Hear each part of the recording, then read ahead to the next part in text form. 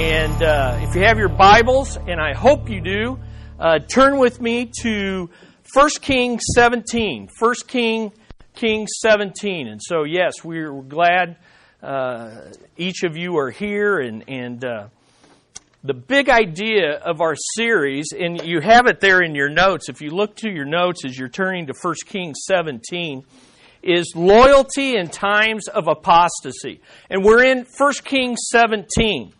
And that chart kind of tells you it's three stories. There's three stories in chapter 17. And 2 weeks ago we saw the first story, which was the story of God feeding Elijah, at the brook Cherith, by the ravens and by the brook. We're going to look at the second story today about him being in the city of Zarephath and being fed by an unclean Gentile widow.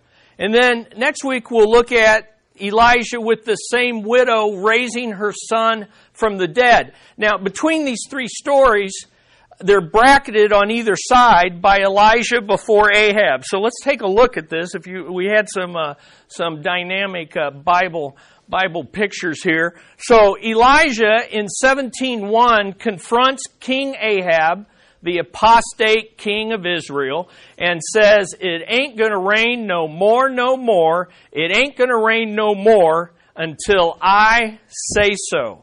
And so what happens then is the word of the Lord comes to him, and the Lord says, look, I'm going to provide for you providentially. And so go to the brook Cherith, and there is a brook you can drink from, and I will commission my ravens to feed you morning and evening. And so he travels, and he travels about 50 miles, 40 to 50 miles on foot, and he hides out in the brook Cherith. So that's the first story, right? And then he's drinking, he's being fed. I mean, it was just, really kind of crazy. He's being protected from King Ahab, but he's being provided for by the King of Kings. And so there he's drinking, he's doing, until one day, the brook dries up. Why? Because it's in a drought. It's in a drought. And so each day, it's getting less and less and less, but the Lord had told him to go there, and he wasn't going to leave until the Lord said so. And so finally the day came when there was no more water in the brook. And he's there, and it's like, what am I going to do? And so the word of the Lord, and that's where we are today in 1 Kings 17:7. Look at what it says. 1 Kings 17:7. We'll go back. It happened after a while that the brook dried up because there was no rain in the land. Makes sense, doesn't it? And yet the Lord had him there. And then it says, verse 8, then, once the brook dried up, then the word of the Lord came to him, saying, arise, go to Zarephath, which belongs to Sidon, and stay there. Behold, I have commanded a widow to provide for you. The very same words that he said in verse 4, I have commanded the ravens to provide for you. Now he says, I have commanded a widow. And so 2 weeks ago, we saw an unlikely provision. Today we're going to see an unlikely provider. Widows, a widow providing in those days was like an oxymoron. Okay, widow, nothing, poverty are going to provide for you. And yet, look at what he does. Verse 10. So he arose and went to Zarephath, and when he came to the gate of the city, behold. And that means, behold, look, just as the Lord said, behold, a widow was there gathering sticks, and he called to her and said, please give me a little water in a jar that I may drink. And as she was going to get it, he called to her and said, hey, with that water, please bring me a piece of bread in your hand. But she said, as the Lord your God lives, I have no bread, only a handful of flour in a bowl and a little oil in a jar. And behold, I am gathering a few sticks that I may go in and prepare for me and my son, that we may eat it and die. She is on the precipice. She is having her last meal, and it ain't much. Verse 13. Then Elijah said to her, "Do not fear. Go and do as I have said.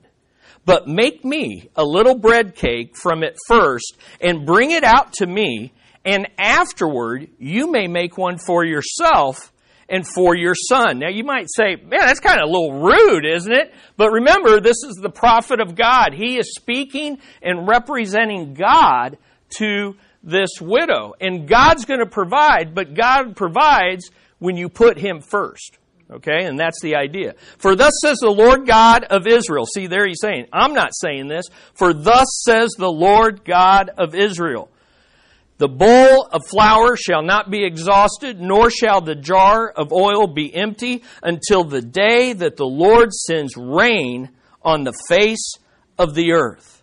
And so we're probably already a year into the drought, and there's going to be 2 more years, year and a half more of this. And he's saying, look, He's going to provide for you day by day until the day it rains again. Verse 15, look at her response. So she went and did according to the word of Elijah. And she and he and her household ate for many days. This is the unlikely provider. The bowl and the flour was not exhausted, nor did the jar of oil become empty, according to the word of the Lord, which He spoke through Elijah. And so the word of the Lord comes to him and says, get up, get out of here, go to Zarephath and stay there. I have a widow who I have commissioned to provide for you. And so off he goes and off he treks. And in the Bible, it's like one verse and you're like, okay, that's cool. Got in his car, traveled. No. This is how far this guy's going, okay? So he's already traveled and walked from Samaria about 40 to 50 miles to the brook Cherith. Now he's going to travel another about 100, 90 to 100. Basically, Audra, it'd be walking from here to Maryville, right? Okay? Yeah, it's ridiculous. So it's like a 31-hour walk in our day. I would presume it probably took about 4 days for him to make that area. And he went right along the River Jordan, so he was able to have water. We don't know how he got food. I don't know if the ravens followed him. Bible doesn't tell us that. The point was he needed to get to Zarephath because that's where the Lord had predestined and appointed and commissioned a Gentile, Baal-worshiping widow to provide for him. And so that kind of sets up our story. Now, if you see in our chart, these 3 stories in 1 Kings 17 cover the three and a half years of the drought. And so they begin in 17:1 with the prophet confronting Ahab. It ain't going to rain no more. And then in 18:1, God sends him to Ahab again to say, it's going to rain. The Lord says so. And so these 3 stories are linked by 3 ideas. All 3 stories are linked by the theme of death. So much so that next week, the widow's son is going to die. But everybody's on the verge of death. It's a drought. The second theme is God's provision through His sovereign word. So everything happens in response to obeying God's word by faith. And the third theme is that Baal, the fertility god of rain and the fertility god of grain and wheat, is defeated by the true God, the God Yahweh. So those are kind of the 3 ideas we're going to keep seeing. And what's interesting is he's now going to the heart of Jezebel country. He's going to Baal country.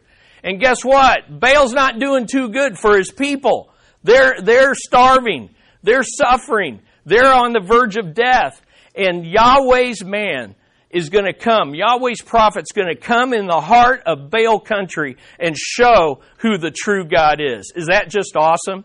It's really kind of the theme of Easter that we're looking at. In the midst of death comes life from the one true God. So here's the lessons I want you to see. First of all, lessons from the Lord's provision for Elijah. He travels and he meets the widow. I will say this, in the story, This is why you can't use all props you find online. So they got this boy young enough or old enough to help her pick up sticks. That's not what it says. It says the widow was picking up the sticks. No mention of the boy. I believe he was too young to be out there and helping. But Elijah comes into town and finds the widow. And so that's where we're at. Okay, so here's what I want you to see. Lessons from the Lord's provision for Elijah. The Lord's provision is providential. That's what we saw at the brook Cherith. The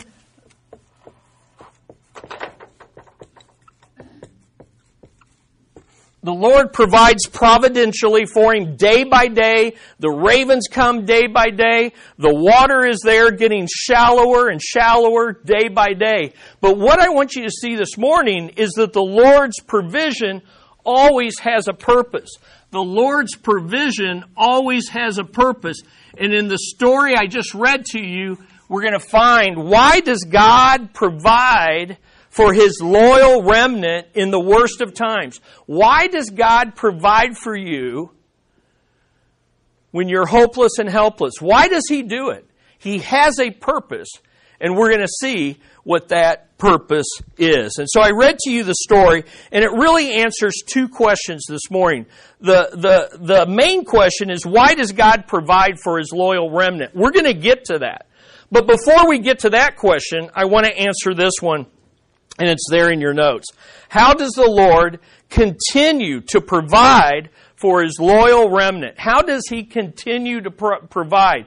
Because even though Elijah has moved places, God is going to provide in the same way that we learned in our previous lesson. And so if this outline seems familiar to you, it's because God is teaching the same thing to His prophet. You know, sometimes we take notes and then we go, okay, that's good.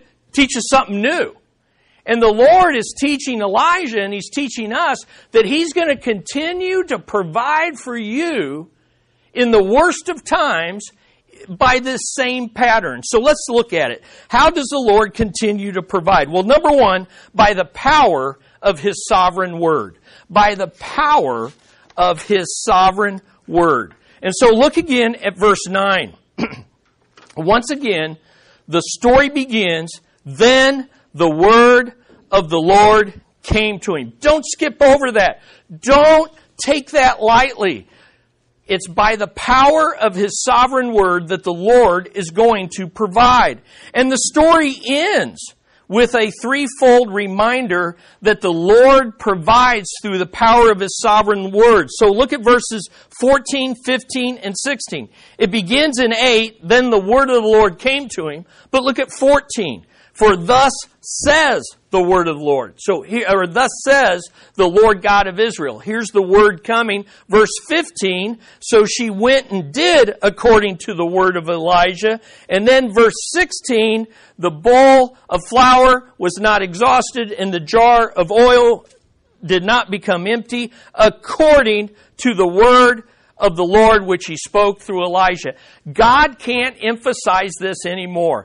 I am going to provide for you through my sovereign word. Amen. In times of apostasy, we need to stick with the Word of God, because that's the power with which God is going to enable you and I to remain loyal in times of apostasy. Now, two observations. Elijah, once again, represents the loyal remnant to God. And so, again, he is modeling for us what God's faithful people do. And what God's faithful people do is when the Lord speaks, what do? We obey. And so the Lord says, get up and go. And Elijah did what? He got up and went. Now, parents, don't you wish your kids were that way? You can go, JBU, tell my daughter I wish she was that way, okay? When God says, get up and go, what is she supposed to do? Get up and went. Now, here's what's interesting. When you compare these stories, we're supposed to be comparing these stories. When he confronts Ahab in 17:1, the word of the Lord comes to him in 17:2 and says, get out of here and hide yourself.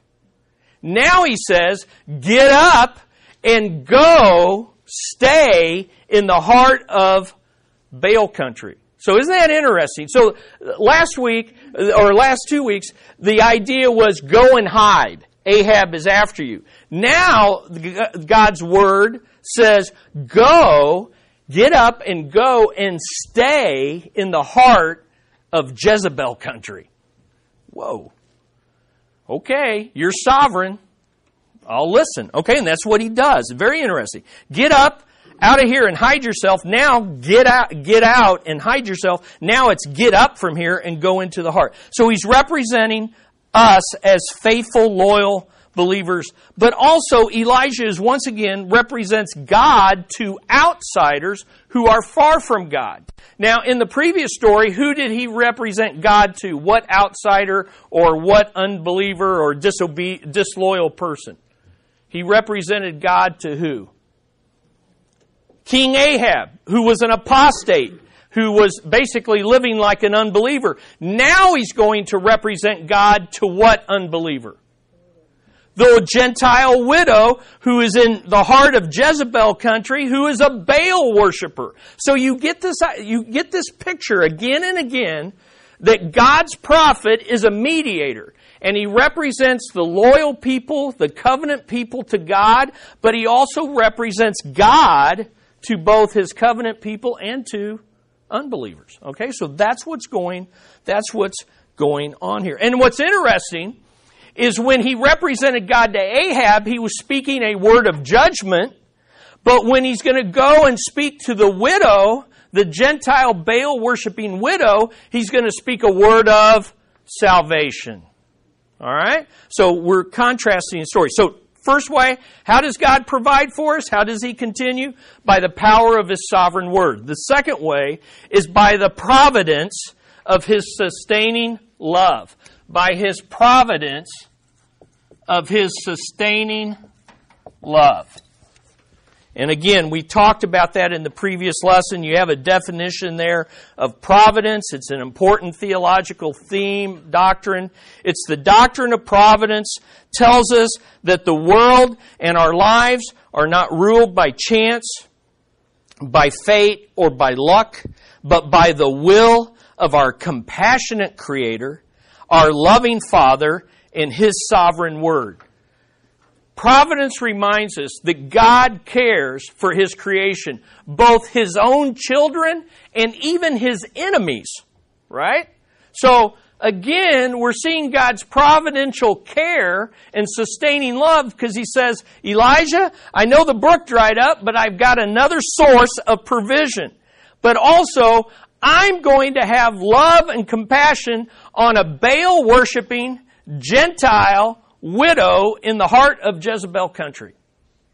Now that's great compassion, isn't it? God could have provided him could have provided for Elijah without providing for that Gentile pagan. But God has a heart for the unbelievers. God has a heart for the helpless and the hopeless. God has a heart for you this morning. And He wants to show His care and His compassion for you. And He's going to do it in His sovereign providential way.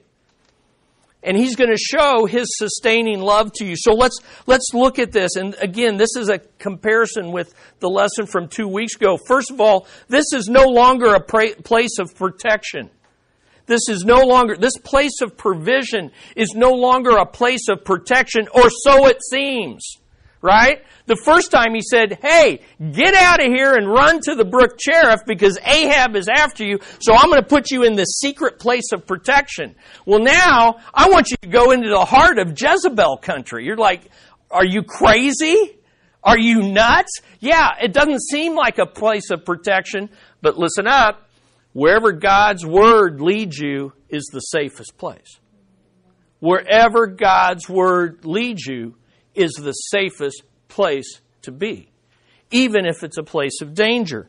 So he says, arise and go to Zarephath, which belongs to Sidon. Now, why do I say it's a place of danger? Well, Sidon, the last time we saw Sidon in Elijah's story was back in chapter 16, verse 31.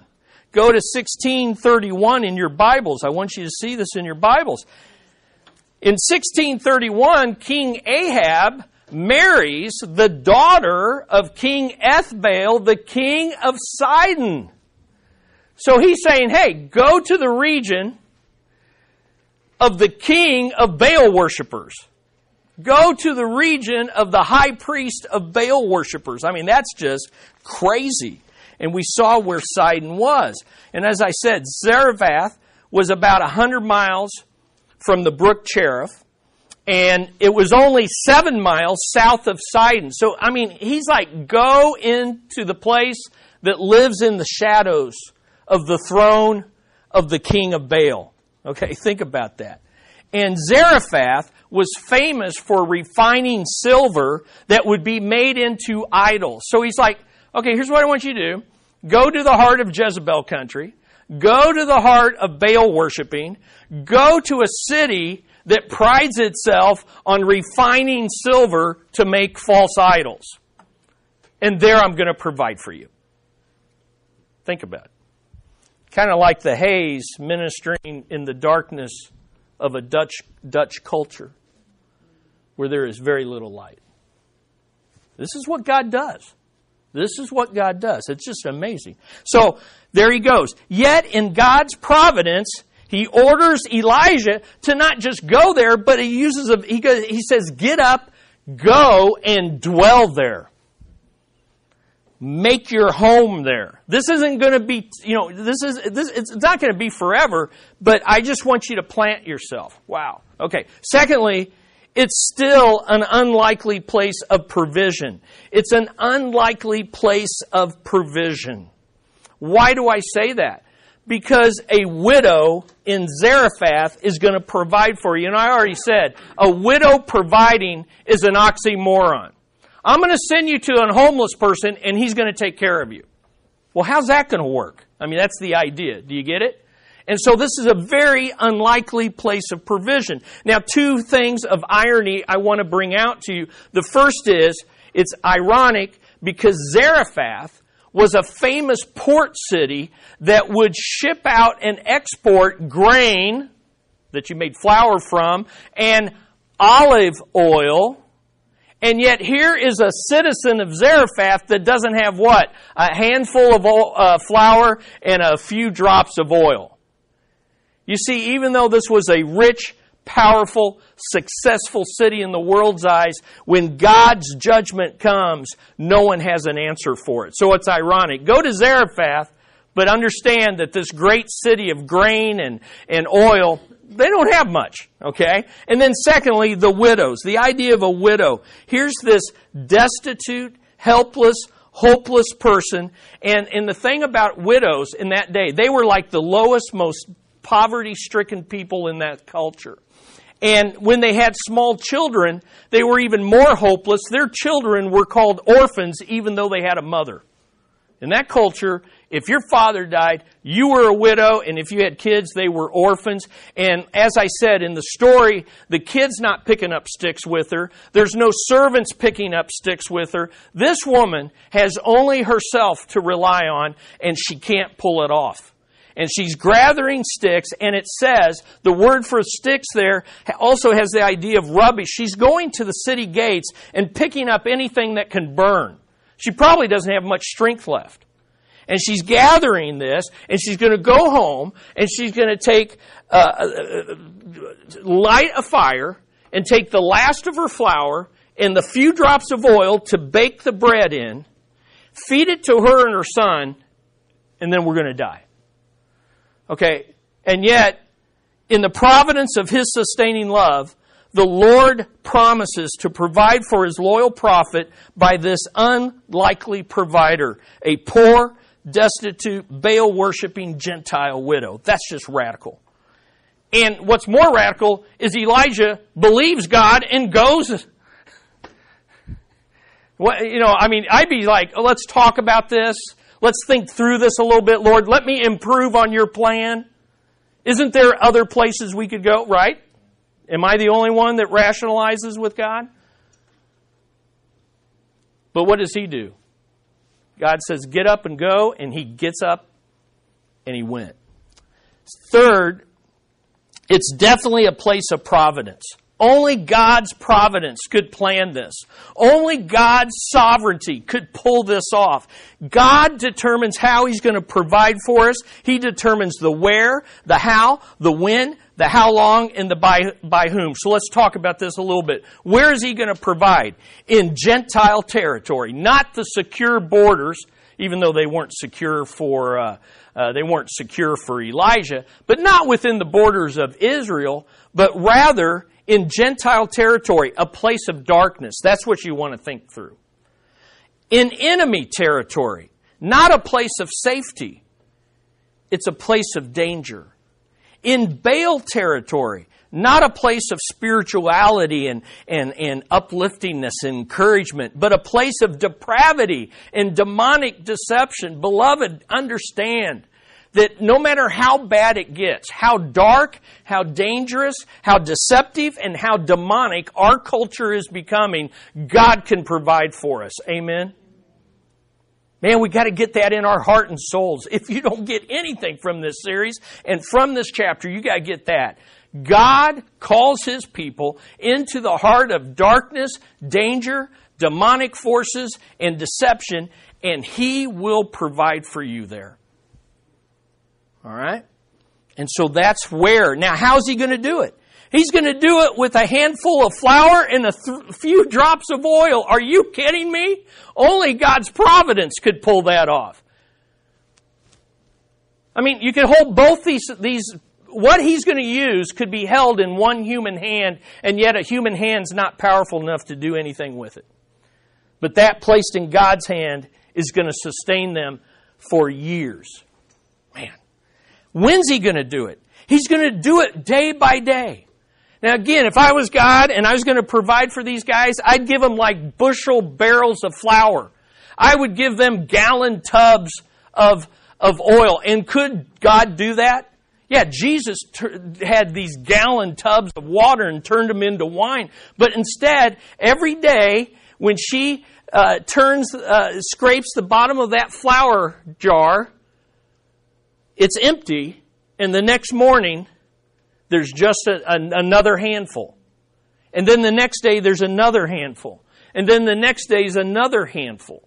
Now, I was talking to someone this week thinking about this story. Now, how many of you would stay up and watch the jar? Now, come on, let's admit it. How many? This person said, yeah, you would do that, Chris. I said, oh, come on, don't be pious to me. You'd be doing that too. You'd be like, right? I mean, you go to bed, it's empty, and the next morning, there's just a little bit again. Now, when did the Lord do it? Well, I don't know, but I don't think you're supposed to be watching. I don't think you're supposed to be watching. Now, when did He do it? He did it day by day. How long did He do it? He says, I'm going to do it until it rains again. Isn't that amazing? Look, I am going to take care of you in this 3.5-year drought. Now, at this point, it had already been at least a year probably. But anyway, the point is, day by day, it doesn't matter when it ends. The widow doesn't know. Elijah doesn't know. That's not the point. The point is, I'm going to provide for you during the worst of times until the rain comes again. And then by whom is He going to do it? By the most unlikely provider, a Baal-worshipping Gentile widow who is undeserving, who had nothing to offer but the little of everything she had. Wow. And yet in the providence of His sustaining love, the Lord has prepared for Elijah a table in the presence of his enemies. Is that not wild? I'm going to take you into the heart of my enemies, and I'm going to prepare there for you by my providential, sustaining love. I'm going to prepare a table for you in the presence of your enemies. Whoa. Was that chance? Was that luck? Was that fate? No, it was providence. It was the sovereign providence provision of God. Finally, it's a place of preparation that now becomes a place of proclamation. It's a place of preparation that now becomes a place of proclamation. Why do I say that? The first time that God led Elijah was to the brook Cherith. No one's around. It's just him, the gurgling brook, and the ravens. There's no one to minister to. There's no one to preach to. There's no one to witness to. But now he's going to provide for him, and continue to prepare Elijah, but also enable him to proclaim. So here's the idea. You can't proclaim to others what you don't possess. You can't proclaim to others what you don't first possess.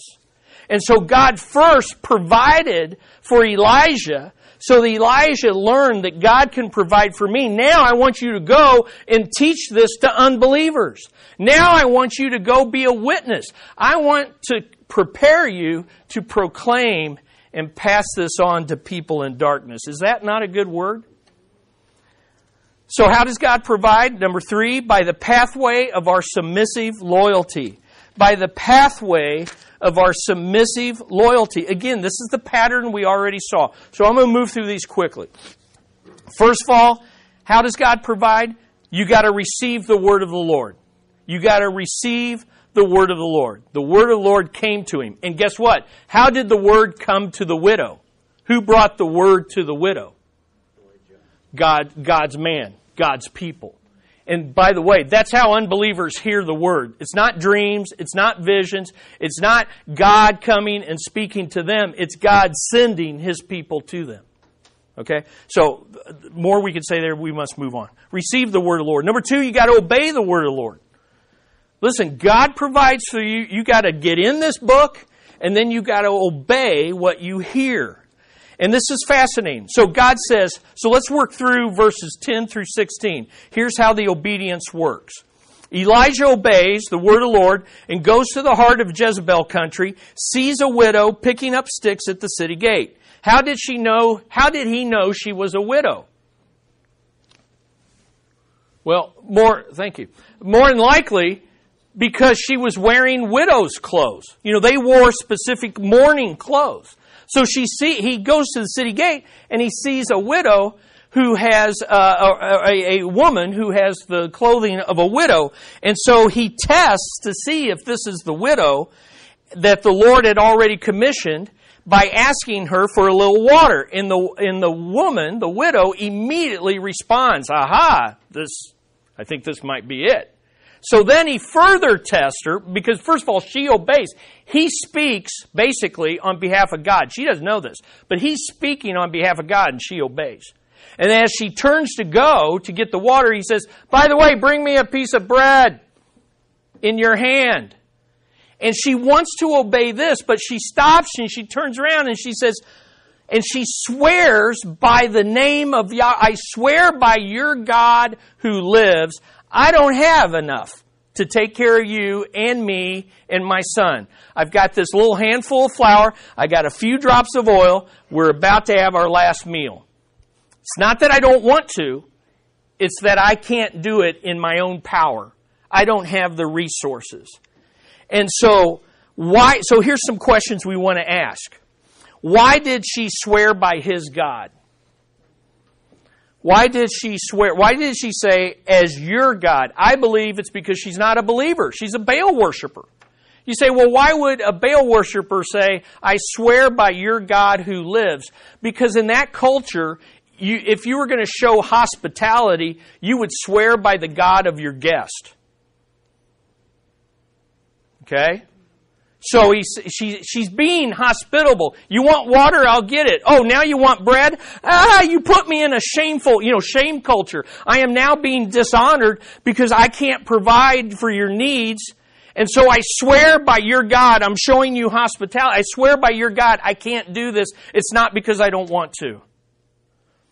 How did she know the name of Yahweh? Because she says the I am God, the promise. How did she know that? This isn't a big mystery.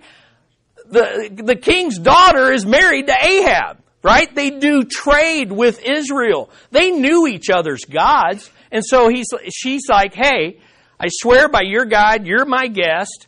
I want to show you hospitality, but I just can't. And Elijah responds by telling her to obey by faith in the promise of the promise-keeping God of Israel. This is beautiful in verse 13. Then Elijah said to her, do not fear. Replace your fear with faith. Go, do as I have said, but make me a little bread cake from it first and bring it out to me, and afterward you may make one for yourself. And so 2 principles here of active obedience. Replace fear with faith that obeys. Second of all, repent from me first to putting God first. That's obedience right there. It's real simple. He says, look, I know you can't do it, but God can do it through you if you will replace fear with faith in His Word and repent of me first. I got to take care of me and my son to putting God first. How many times do we disobey God because we say, God, I'd like to, but I need to do this first? And God says, no, repent of that. Put me first. Obey me. And after you obey, I'll provide. Isn't that beautiful? And so the third pathway of submissive loyalty is abide in the word of the Lord. Let the Word, God's provision and God's promises feed on them. So day by day, they were satisfied. Now, typically we'd say, okay, I made this and God's going to provide. So give me a bucket of flour and give me a gallon of oil. And God says, no, I just want you, man does not live by bread alone, but by every word from the mouth of God. Give me this day my daily bread. God provides and wants you to be satisfied with feeding on Him on a daily basis, and then He's going to meet your needs through that.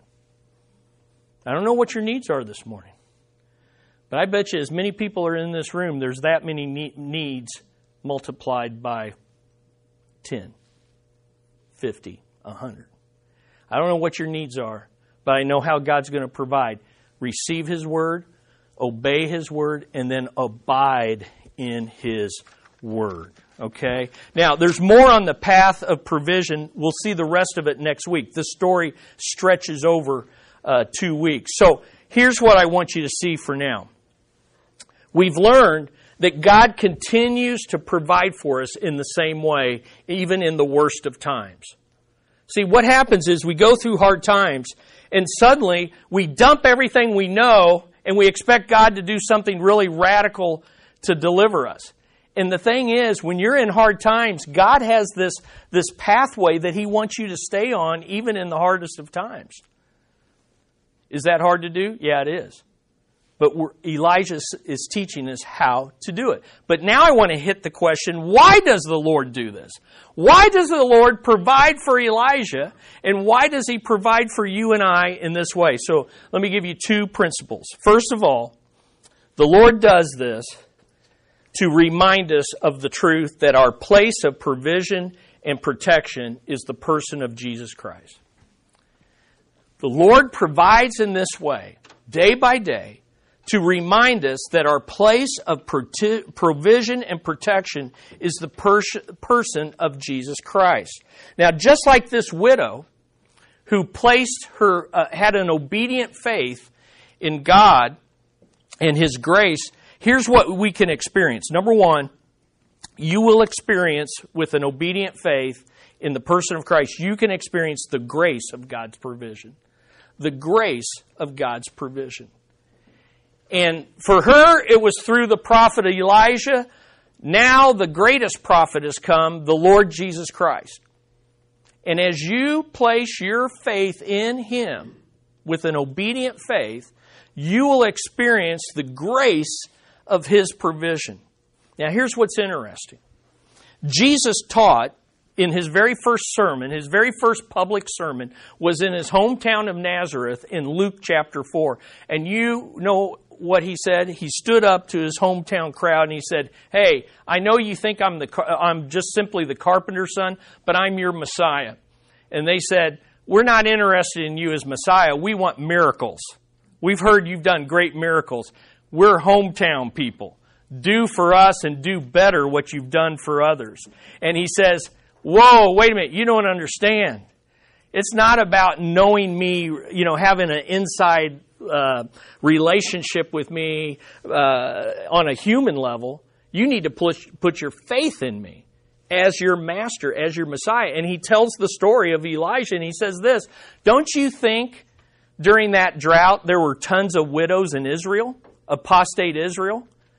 But God sent Elijah to a Gentile widow Baal worshiper. And what he was trying to say to the hometown crowd is, look, you don't have an inside track. It's by grace. It's by grace. You don't deserve me performing miracles because you grew up with me. He's saying, look, it's not based on that. It's by grace through faith. Isn't that cool? I wish I could develop that more, but that's the idea. Why did he go to that widow? Because she didn't deserve it. It was grace. Sovereign grace. Let's keep moving. Secondly, we experience the goodness of God's provision. We experience the goodness of God's provision when we put an obedient faith in Jesus. Every day was a miracle for that widow and for Elijah. Every day they got up and it was a miracle. And let me tell you, every day we get up, it's a miracle. Right? Every day, listen, you might be in a pit so deep right now, you just wish God would just take you right out of it. But you know what? He'll provide for you in that pit day by day. But day by day, you need to put your faith in God's Word, and the goodness of God will get you through another day. Can I get a witness here? I'm getting, spiritual. 3, the glory of God. You'll experience the glory of God. The glory of God is seen in the goodness of God and the greatness of God in providing. Every day they saw that God cares for widows. Every day they saw God's glory in caring for His prophet who would die if God didn't provide for him. It's just the grace of God, the goodness of God, the glory of God. Well, let me tell you this story. Because God just didn't do that back then. He still does this today. Corrie ten Boom is one of my great spiritual heroes. And she lived just right outside of Amsterdam, not too far from Alkmaar. Some of you have been able to visit her home with me in the past. And her family, especially her sister, experienced the grace, the greatness, and the glory of God's provision while they were in utter darkness and the utter danger of a German concentration camp. So if you know her story, her family were arrested for hiding Jews in the city of Alkmaar, the city of Haarlem. Haarlem. I got all my Amsterdam cities confused. City of Haarlem. And when they were arrested by the Nazis, she smuggled into the concentration camp a Bible and a small bottle of liquid vitamins because they knew they were going to be in the worst of times. And her sister Betsy was very sick and growing sicker. But she demanded that Corrie first give a dose of this liquid vitamins to all the other sick people in the barracks first before she would accept any. Corrie tells that a strange thing began to happen. And here's in her words. Strange thing was beginning to happen. The bottle was continuing to produce drops. It scarcely seemed possible. So small a bottle, so many doses a day. Now, in addition to Betsy, a dozen others on our rack were taking it. My instinct was to hoard it. Betsy was growing so very weak, but the others were ill as well. It was hard to say no to the eyes that burned with fever, hands that shook with chill. I tried to save it for the very weakest, but even these soon numbered 15, 20, 25. And still, every time I tilted the little bottle, a drop appeared at the tip of the glass stopper. It just couldn't be. I held it up to the light, trying to see how much was left, but the dark brown glass was too thick. See, she's trying to, how's this happening? What's going on here? And then her sister said, Corrie, there was a woman in the Bible whose oil jar was never empty. She turned to it in the book of Kings, the story of the poor widow of Zarephath.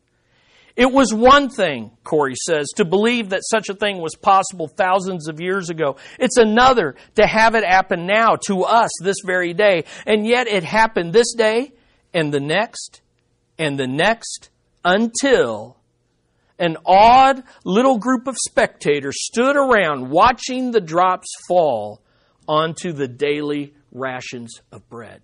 They're the unbelievers, see. They're coming to see the glory and the goodness and the grace of God. Many nights I lay awake. Now, we can relate to her. Many nights I lay awake in the shower of straw dust from the mattress above, trying to fathom the marvel of the supply lavished upon us. Lavished drops. Maybe, I whispered to Betsy, only a molecule of 2 really gets through that little pinhole, and then it expands in the air. See, our scientific minds, our rational minds always want to reduce the miraculous to the reasonable, right? I heard her soft laughter in the dark. Don't try too hard to explain it, Corey. Just accept it as a surprise from a Father who loves you. Then Corey writes about the day that another prisoner brought some treasure back to the barracks, a piece of newspaper, a piece of bread, and a small sack of vitamins.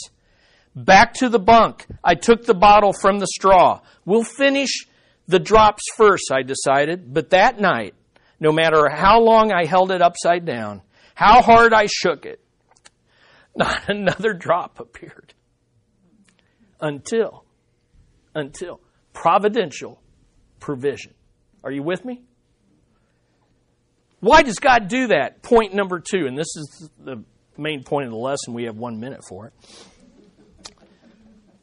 But I think you can now appreciate it. And here's the point.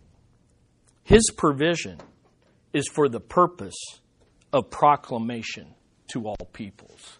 His provision is for the purpose of proclamation to all people. And let me sum it up this way. Who do we proclaim God's saving grace to? To the dying. Okay, so those of you that have these blank. To the dying. This woman was under a death sentence, and he proclaimed the life-giving God to her. Amen? To the dying, to the despairing. This woman was helpless and hopeless. The despairing. 3, to the unbelieving, the outsider. You couldn't get any more outside than going to the heart of Jezebel country. Number 4, to the undeserving. This was a Baal-worshiping Gentile woman who was part of a religion that did child sacrifice. And then number 5, to the unreached and unengaged. Listen. For security reasons, I'm not going to mention their names. You know who they are. We have missionaries in East Africa who are now discipling the first 9 believers of an unreached people group. The first Muslim background believers in an unreached. You can go to the Joshua Project, and this people group is unreached, but it's not unreached anymore. It's not unengaged. It's unreached. There's not a great enough percentage for a gospel-making movement, but it's not unengaged any longer. And it's in the heart of darkness. It's in the heart of despair. It's in the heart of demonic deception. It's in the heart, these 9 believers' lives are at risk, and our global partners' lives are at risk. And yet, through your love, through your giving, through your prayer, God is providing for them. The reason God provides for us is so that we can leverage His provision to proclaim to the unreached people. Is that not good news? Listen, the reason you're alive today is to proclaim the gospel. Easter is coming. We're doing egg fills. We're doing serving at Extravaganza. Listen, God gave you life to serve. So sign up to serve. Who are you inviting? Hey, we got teenagers committing suicide, folks. We got to get the news out. We got to get the focus off of me and put God first. Amen. And I commend you. I'm not scolding you. I'm not shaming you. I'm saying the reason the Hays are there, the reason these global partners are reaching these unreached people is because you're taking your finances and putting God first. You're taking your prayer time and you're praying more than just your family. You're praying for people you have never met. This is the story. I wish I could... Jesus actually went to this area in His earthly ministry and ministered to a Canaanite pagan. Anyway, there's more great stuff. Let's pray. Father, your word is powerful. Your provision is sufficient. Your grace is sufficient. You give us enough to get through each day, but you give it so that we can give to others. But Lord, we can't pass on what we don't possess. And so, Father, I pray each one has a living relationship. They would turn from trust in themselves to put their trust in Jesus as the greatest prophet of all.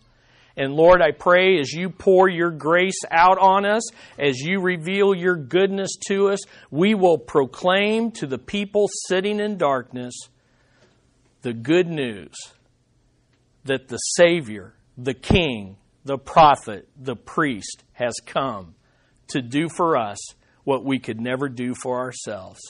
And His grace will be sufficient day by day. Lord, may we testify, may we witness, may we go upstairs and sing with joy of your provision through the person of Jesus Christ. In His name we pray. Amen. Amen. Man, isn't Elijah good?